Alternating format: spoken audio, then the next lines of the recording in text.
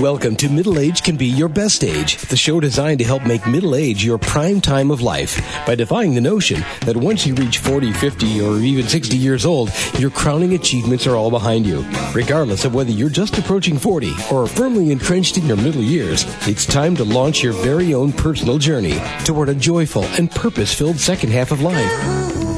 Each week, host Roy Richards, an expert on midlife renewal and author of A Midlife Challenge, Wake Up, will discuss the challenges common to middle age and help guide you to a brighter tomorrow. Now, here's Roy. Well, hello, and welcome to Middle Age Can Be Your Best Age. I trust your day is going super well. And let's begin with a question. When you express yourself, do others really pay attention? When you're communicating with others, you need to get it right, increase your odds, increase your impact. But here's some disturbing news. Today's first guest, Paul Hellman, warns that most of your listeners aren't really paying attention. And worse yet, he tells us that whether you're presenting to a large audience, meeting face-to-face one-on-one, talking on the phone, or even sending an email, you need to gain your listeners' full attention within 8 seconds. But here's some good news. Paul is here to tell us how we can stop people from tuning us out and how we can engage them fast, whether we're talking to one person or to 1,000. And before I introduce him, here are Paul Hellman's credentials. He consults and speaks internationally on how to make your point with more impact in less time. And he's founder of Express Potential and has worked with thousands of business leaders over the past 25 years.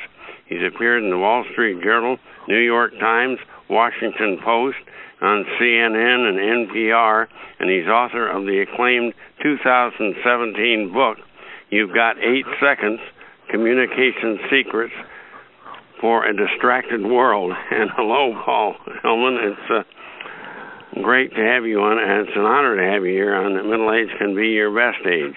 Well, it's a pleasure to be with you. I'm looking forward to our conversation. Well, from the book's title, how did you come up with that 8 seconds as the time we have to gain another's attention? Where does that come from? The title, You've Got 8 Seconds, actually comes from research that was done by Microsoft, which claims that 8 seconds is the new attention span. And here's what's really disturbing about that. Goldfish are reputed to have a 9-second attention span. So goldfish are beating us. So maybe we should start communicating with our goldfish then. We wouldn't have to go so fast in getting our point across. Well, in your book, You've Got 8 Seconds, you reveal 3 attributes for effective communication. And what are these 3 attributes? Yeah, the 3 strategies, and this is really based on, as you kindly pointed out, I've had some 25 years of consulting experience, so this is what I do. I work with executives and business leaders at often global companies who are really challenged to make sure that what they say actually gets heard, because there's a huge gap, right? You can say it, but it doesn't mean anybody heard it, and even if they heard it, they may not remember it, and even if they heard it and remembered it, they may not actually do anything about it. So the challenge is to make sure that when you speak, you're getting heard, you're getting remembered, and you're getting results. And the 3 strategies, and we can spend time drilling down on these if you'd like. The first strategy has to do with focus, and a lot of that is about getting to the point. And then there are some other pieces with focus that have to do with just how you design your message. Yeah. The second thing after focus is variety. There's huge advantage to being slightly different. And I always emphasize the word slightly because you don't want to do anything, particularly at work, that's going to be career risky. But you do want to stand out. So there's focus and there's variety. And then the third strategy is presence, or sometimes called executive presence. And this has to do with the fact that sometimes we just seem to pay attention to people and we can't quite put our finger on it, but there's just something about them that draws us in. And presence is interesting because frequently it never gets defined. And so what I've done in the book, You've Got 8 Seconds, in that section of the book, what happens is that I actually operationalize presence and say, here are 10 things, 10 specific things that will increase your presence, basically, and increase the perception of your presence with other people. So those are the three. Yeah, it's focus, it's variety, and it's presence. And usually they're corporate leaders.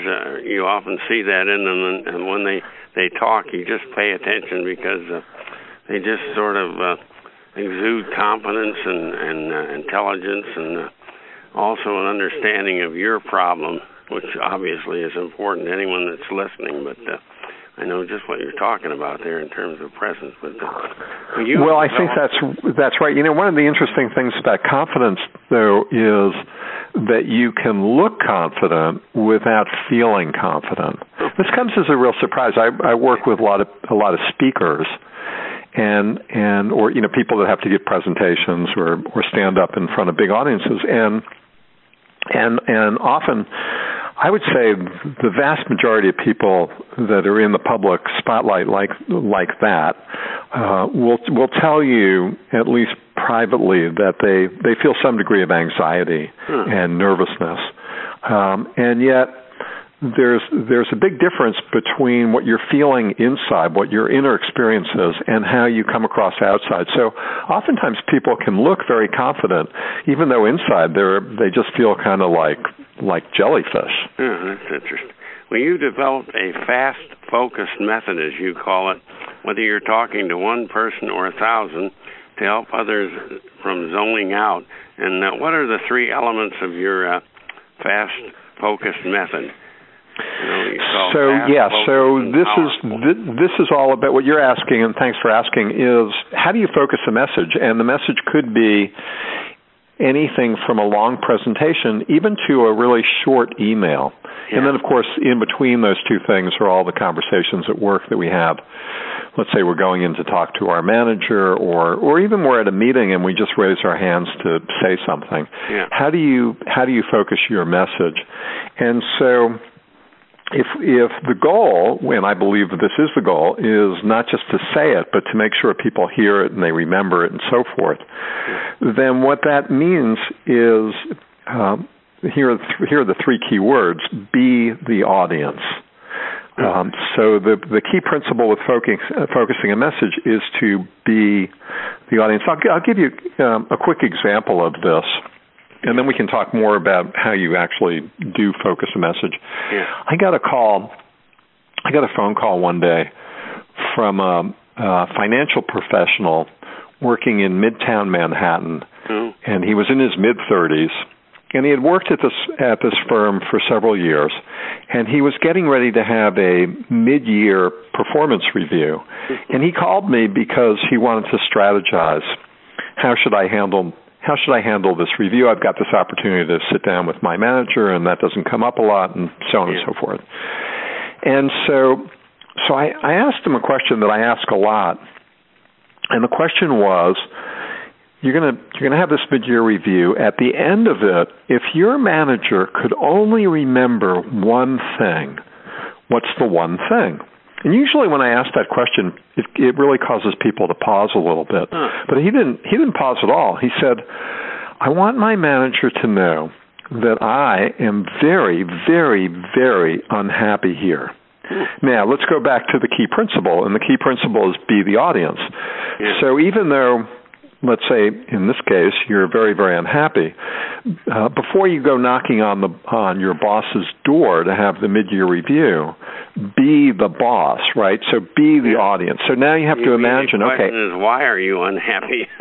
Well, that might be, if you have a good manager, and it sounds like you would be a good manager, that's what the good manager would ask, right? But that's one possibility. But if we just spend a few seconds, and you don't have to really spend much more than 30 seconds or a minute or two just imagining, okay, let's imagine instead of being me, I'm imagining I'm the boss. Yeah. It's kind of looking at the chessboard from both angles. Yeah. So I'm the boss, and here comes one of my employees to tell me how very, very unhappy he is. What am I likely to think or feel, or how am I likely to respond to that? And it might be what you just said, Roy. It might be that the manager would start asking some questions, but it's also possible the manager would get triggered and would have an emotional reaction, might feel defensive, right? If you're telling me how unhappy you are, maybe what I'm hearing as your manager is, I guess what you're saying is I'm a really bad manager, because if I were a good manager, you wouldn't be so unhappy. Right. You get very defensive when somebody comes in and says that. Yeah, or you might think to yourself, you know what? I'm paying you a lot of money, and we're right in Midtown Manhattan, and I'll bet I could post your job, and maybe, I don't know, in a couple of weeks I might get several hundred, maybe several thousand resumes from people that would not be very, very, very unhappy. Yeah. And so this business of focusing a message always starts with being the audience. Yeah. And then from that, because I'm a huge fan of simplicity, I believe every audience in the world has 3 questions. Yeah. So whether you're talking to your manager, or you're talking to your spouse, or you're talking to the next door neighbor, someone just says, how was your day? That in all those cases, those audiences are going to have the same 3 questions. And so part of focusing a message is making sure that you understand the 3 questions and that you've answered them. Yeah, what are those 3 questions? And so the 3 questions are very intuitive.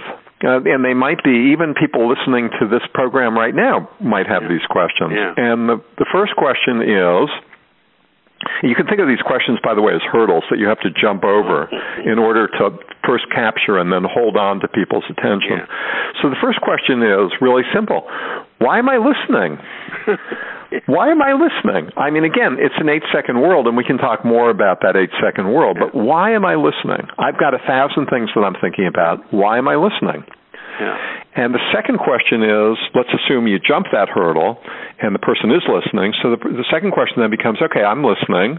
What exactly are you saying? Yeah. Because oftentimes you hear people, I do about 12 different workshops having to do with communication at work. And one of the 12 is about stories.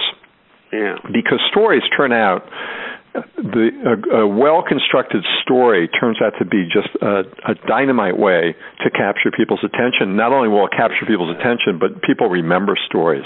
Just like the story you told about the unhappy guy that immediately caught our attention. We often don't construct stories well. So we're still drilling down on these 3 questions, and the second question is, what are you saying?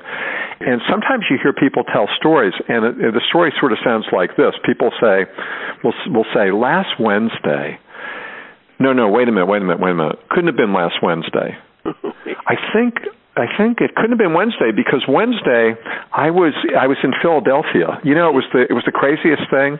Tuesday night, my boss says to me, "You got to go to Philadelphia tonight." Like I have no life, and the person's going on and just sort of digressing. You're going, I don't care whether it was Wednesday, Tuesday, Friday, whether you were in Philadelphia or New York or Paris. What happened? So that's really the second question. What exactly are you saying? Yeah. First question is, why am I listening? And then if I am listening, the next question is, what are you saying? And the third question is, okay, I did listen and I did hear what you were saying. What do you want me to do about this? Yeah, that's sort of the key third step. Yeah. And even outside of work, I often hear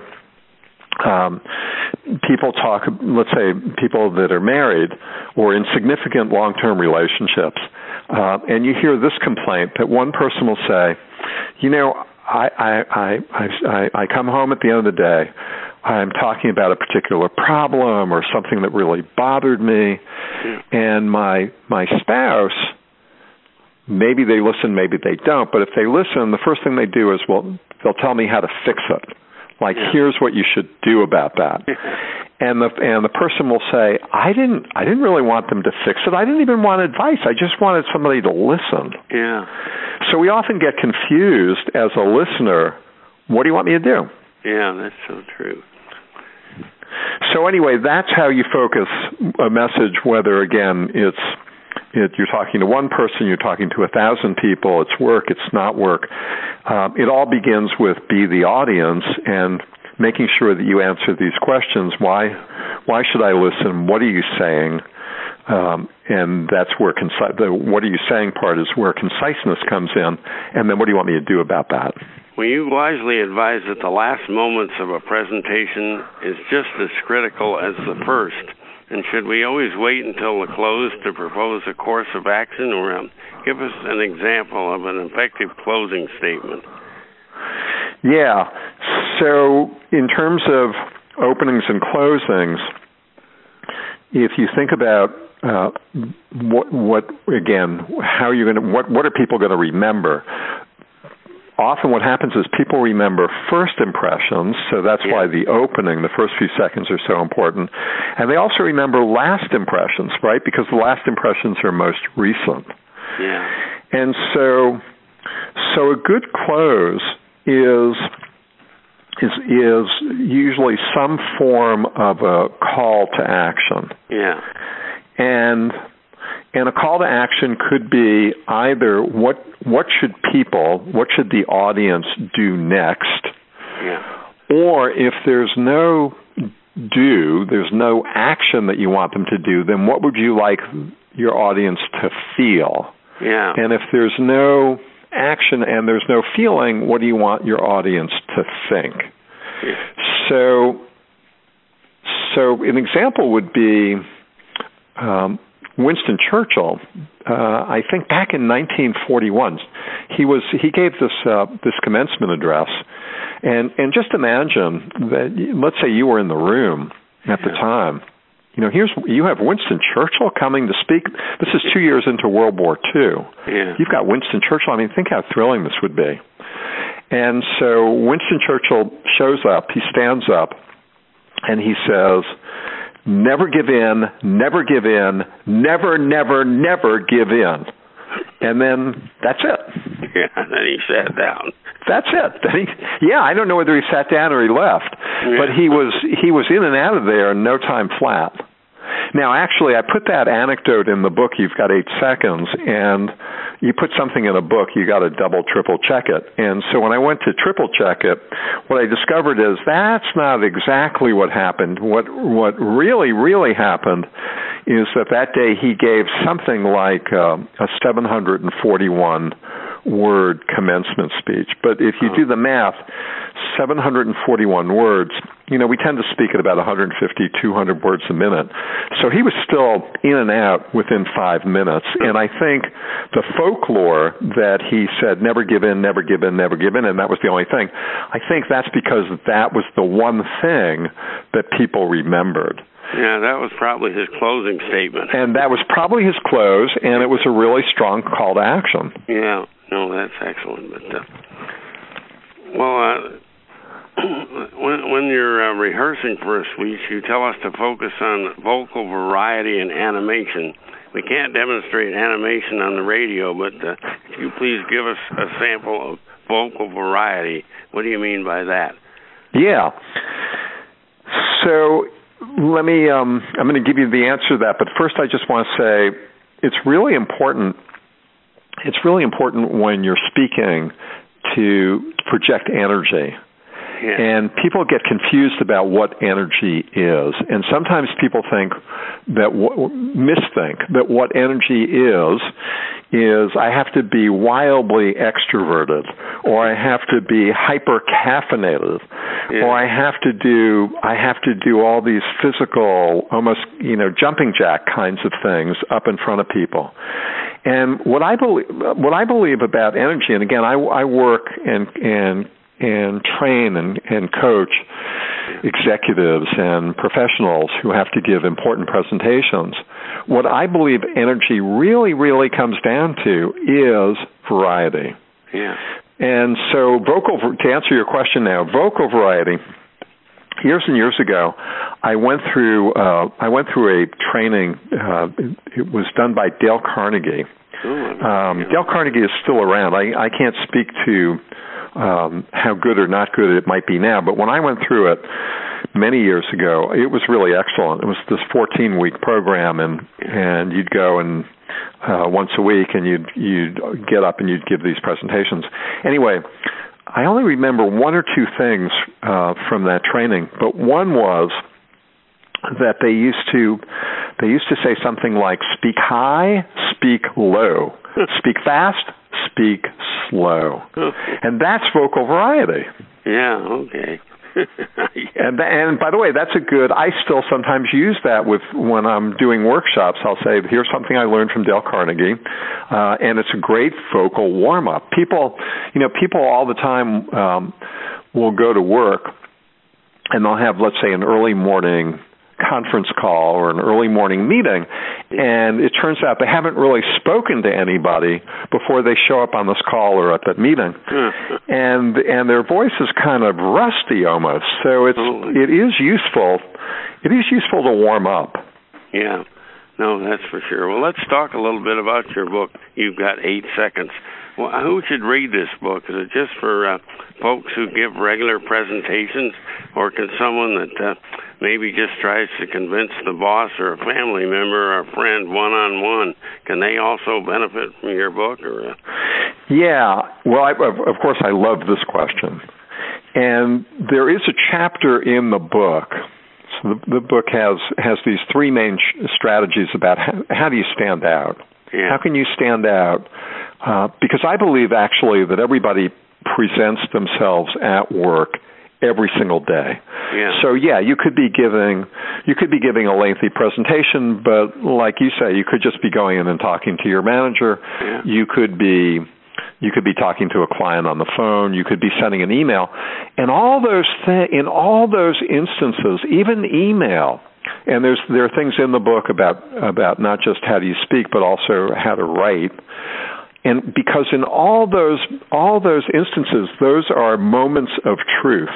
Oh. And it may be the case that people don't remember what you say or what you wrote in an email, but they will remember their impression of you. I do a workshop just on emails. I had a client ask me, I was working with one client, and one of my workshops is called Your Point with a question mark, and it's how to be concise. And this has been really, really popular at this client, with this particular client. They said, well, can you also now do a workshop just on emails? Take the be concise principles and put it into emails. And in the book, you've got 8 seconds. There's a section on emails and so forth. So there's a chapter called Presentation Tricks, but that's only one chapter in the book, and I'm actually opening up the book right now just to see. There are 15 different chapters in this book, and there's only one chapter called Presentation Tricks. So I think if someone is interested in sharpening their presentations, I would heartily recommend they take a look at this book. You've got 8 seconds. But it's, again, I believe everybody presents themselves at work every single day in one form or another. And so for anybody at work, whether you're an executive or a business leader or you're a technical professional, particularly for scientists and engineers, lawyers, I've worked with all these groups who want to make sure that they get heard. This, I believe, is the book for you. And in fact, actually, just in the last week, it's become, it showed up as an Amazon bestseller, #1 bestseller, the Kindle edition for business communication. So anybody at work who's got to communicate about anything, I think this would be a good resource. And at home, for that matter. What's that? And at home in your family, you need to be a good communicator, too. Well, that's and the principles really are applicable across both work and home. And actually, when I'm doing workshops, the workshops that I do are always with people at work. So I'm working at companies for their for either their leaders or their professionals or whoever. But I'm always telling people at workshops, if you can find opportunities to use these principles not just at work but also outside of work, that's really to the good, because the more you use anything, the more it becomes part of your repertoire. Well, obviously they can find it on Amazon since it's a bestseller there, but where are some other places folks should go to purchase your book? You've got 8 seconds. Where's the best place to go? I would send people to, I think Amazon would be my first choice. Yeah. And then probably I would try Barnes & Noble. They're, online there. Yeah. You can get it at 1-800. It's actually called 800. So the numbers 800 CEO Read. Oh. Is another. That's 800 CEO Read is particularly good. This book has been. I've got a number of corporate clients like NASA and Boeing and Sanofi, the big pharmaceutical company. They've all made bulk purchases, and if anybody's making a bulk purchase, I always steer them to 1-800-CEO Read. But for individuals, I think Amazon.com is just fine, because give us I use them all the time. Address in case somebody wants to check out your background, or maybe they'd want to retain you as a client. Where should they go for that?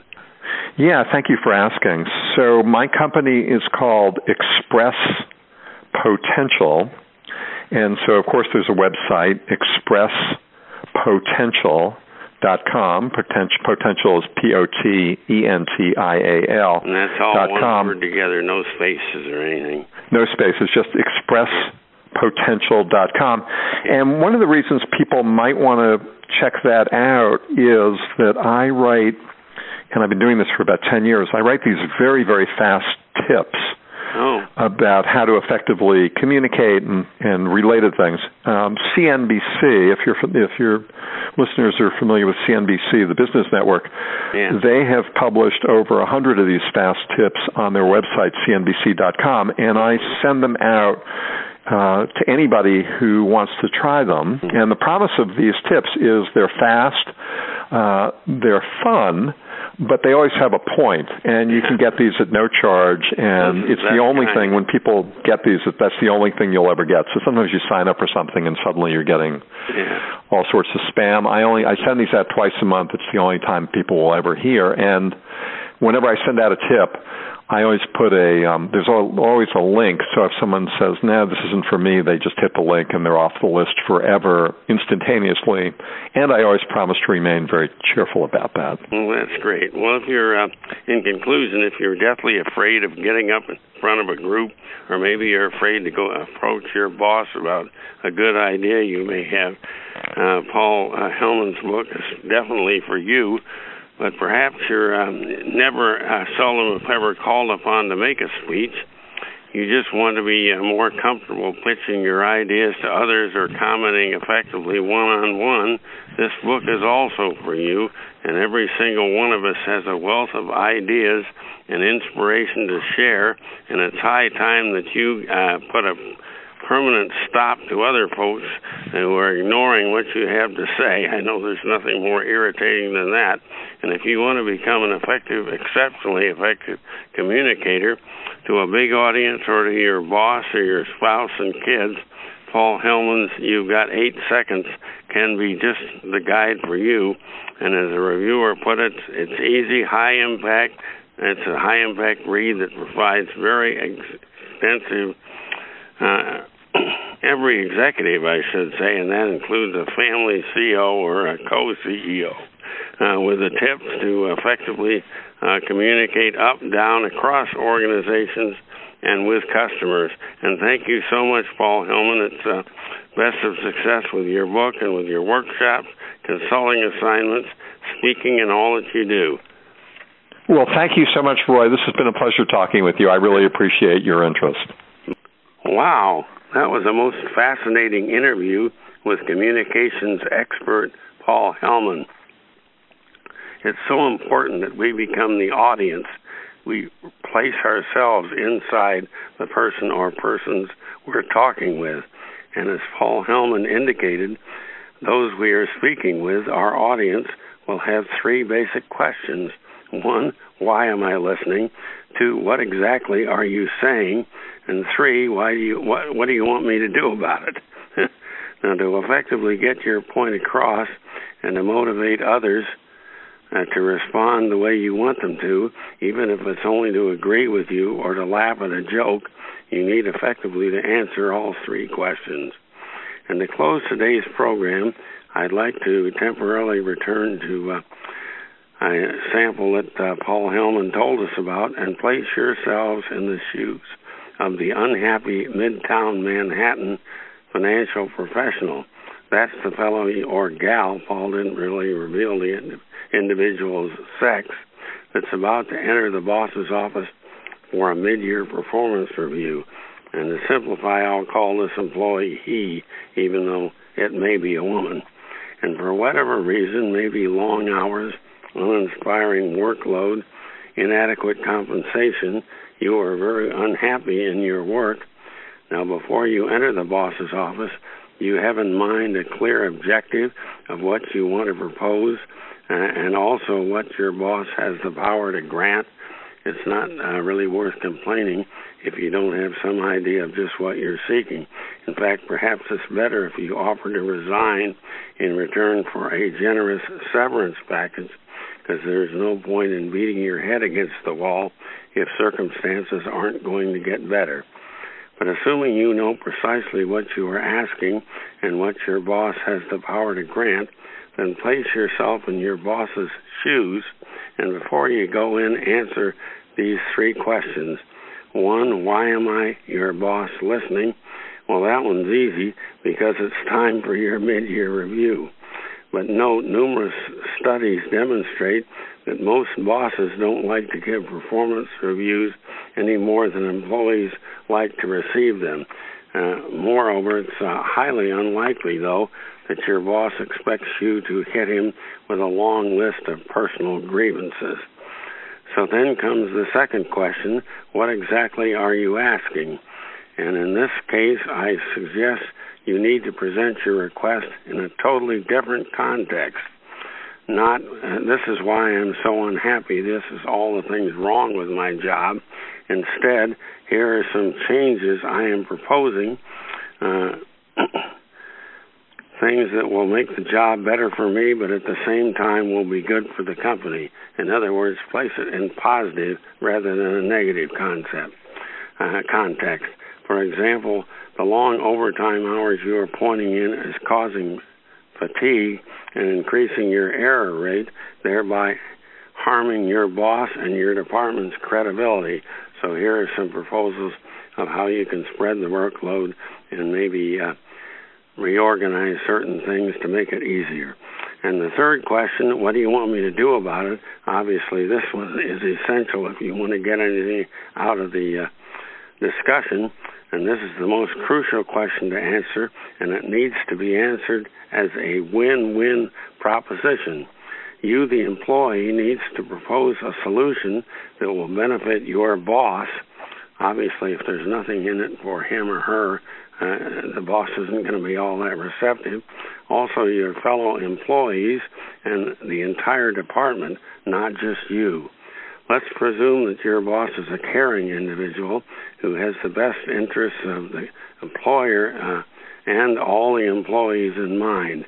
And if you can demonstrate to your boss a valid reason, not only why you're unhappy, but also propose a solution, a realistic one, that can produce better results for all, you have a very good chance of getting your way.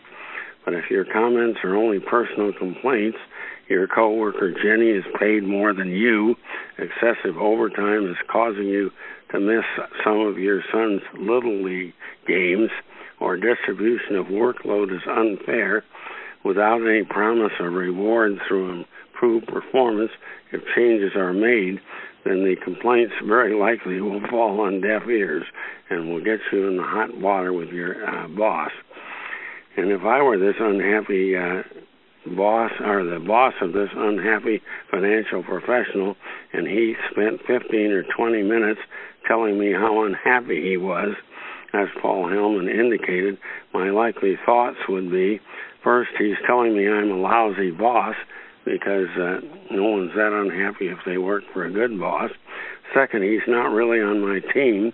He's in the game for himself, and I'm not really comfortable with him working for me. And third, I better start giving key assignments to other employees, to his contemporaries, who are more team players and more loyal, and I begin looking for his replacement, because the first chance he gets, he's going to abandon ship. Now, it's perfectly all right to propose changes that have potential to enhance your own performance and make you happy. There's no reason anyone should be miserable at work, and also the performance of others. And also, it's okay to propose increasing the potential payout you receive, so long as you're contributing more and it's not at the expense of others. But keep it positive, for God's sake. And always remember, you are the presenter, and those you address, individually or together, have 3 questions for you before they're willing to listen and consider your proposals. And as you may recall, my second book, Wake Up, Captain and Crew, Restart Your Engines, by Roy C. Richards, is all about recreating and re-energizing lagging enterprises and participants midstream, and it contains a whole host of suggestions, both for leaders and for employees, on how to make each workday more positive and productive for your whole team. And you'll find it along with my first book, A Midlife Challenge Wake Up, on Amazon, BarnesandNoble.com, or through our website, MiddleAgeRenewal.com. And that's our program for this week. Tune in again next week when my guest will talk about a surefire cure for chronic pain. Bye for now. From Middle Age Can Be Your Best Age. You've been listening to Middle Age Can Be Your Best Age, hosted by Roy Richards, an expert on midlife renewal and author of both A Midlife Challenge, Wake Up, and Wake Up, Captain and Crew, Restart Your Engines. You can learn more about Roy and his Middle Age Renewal Training System by visiting his website, middleagerenewal.com.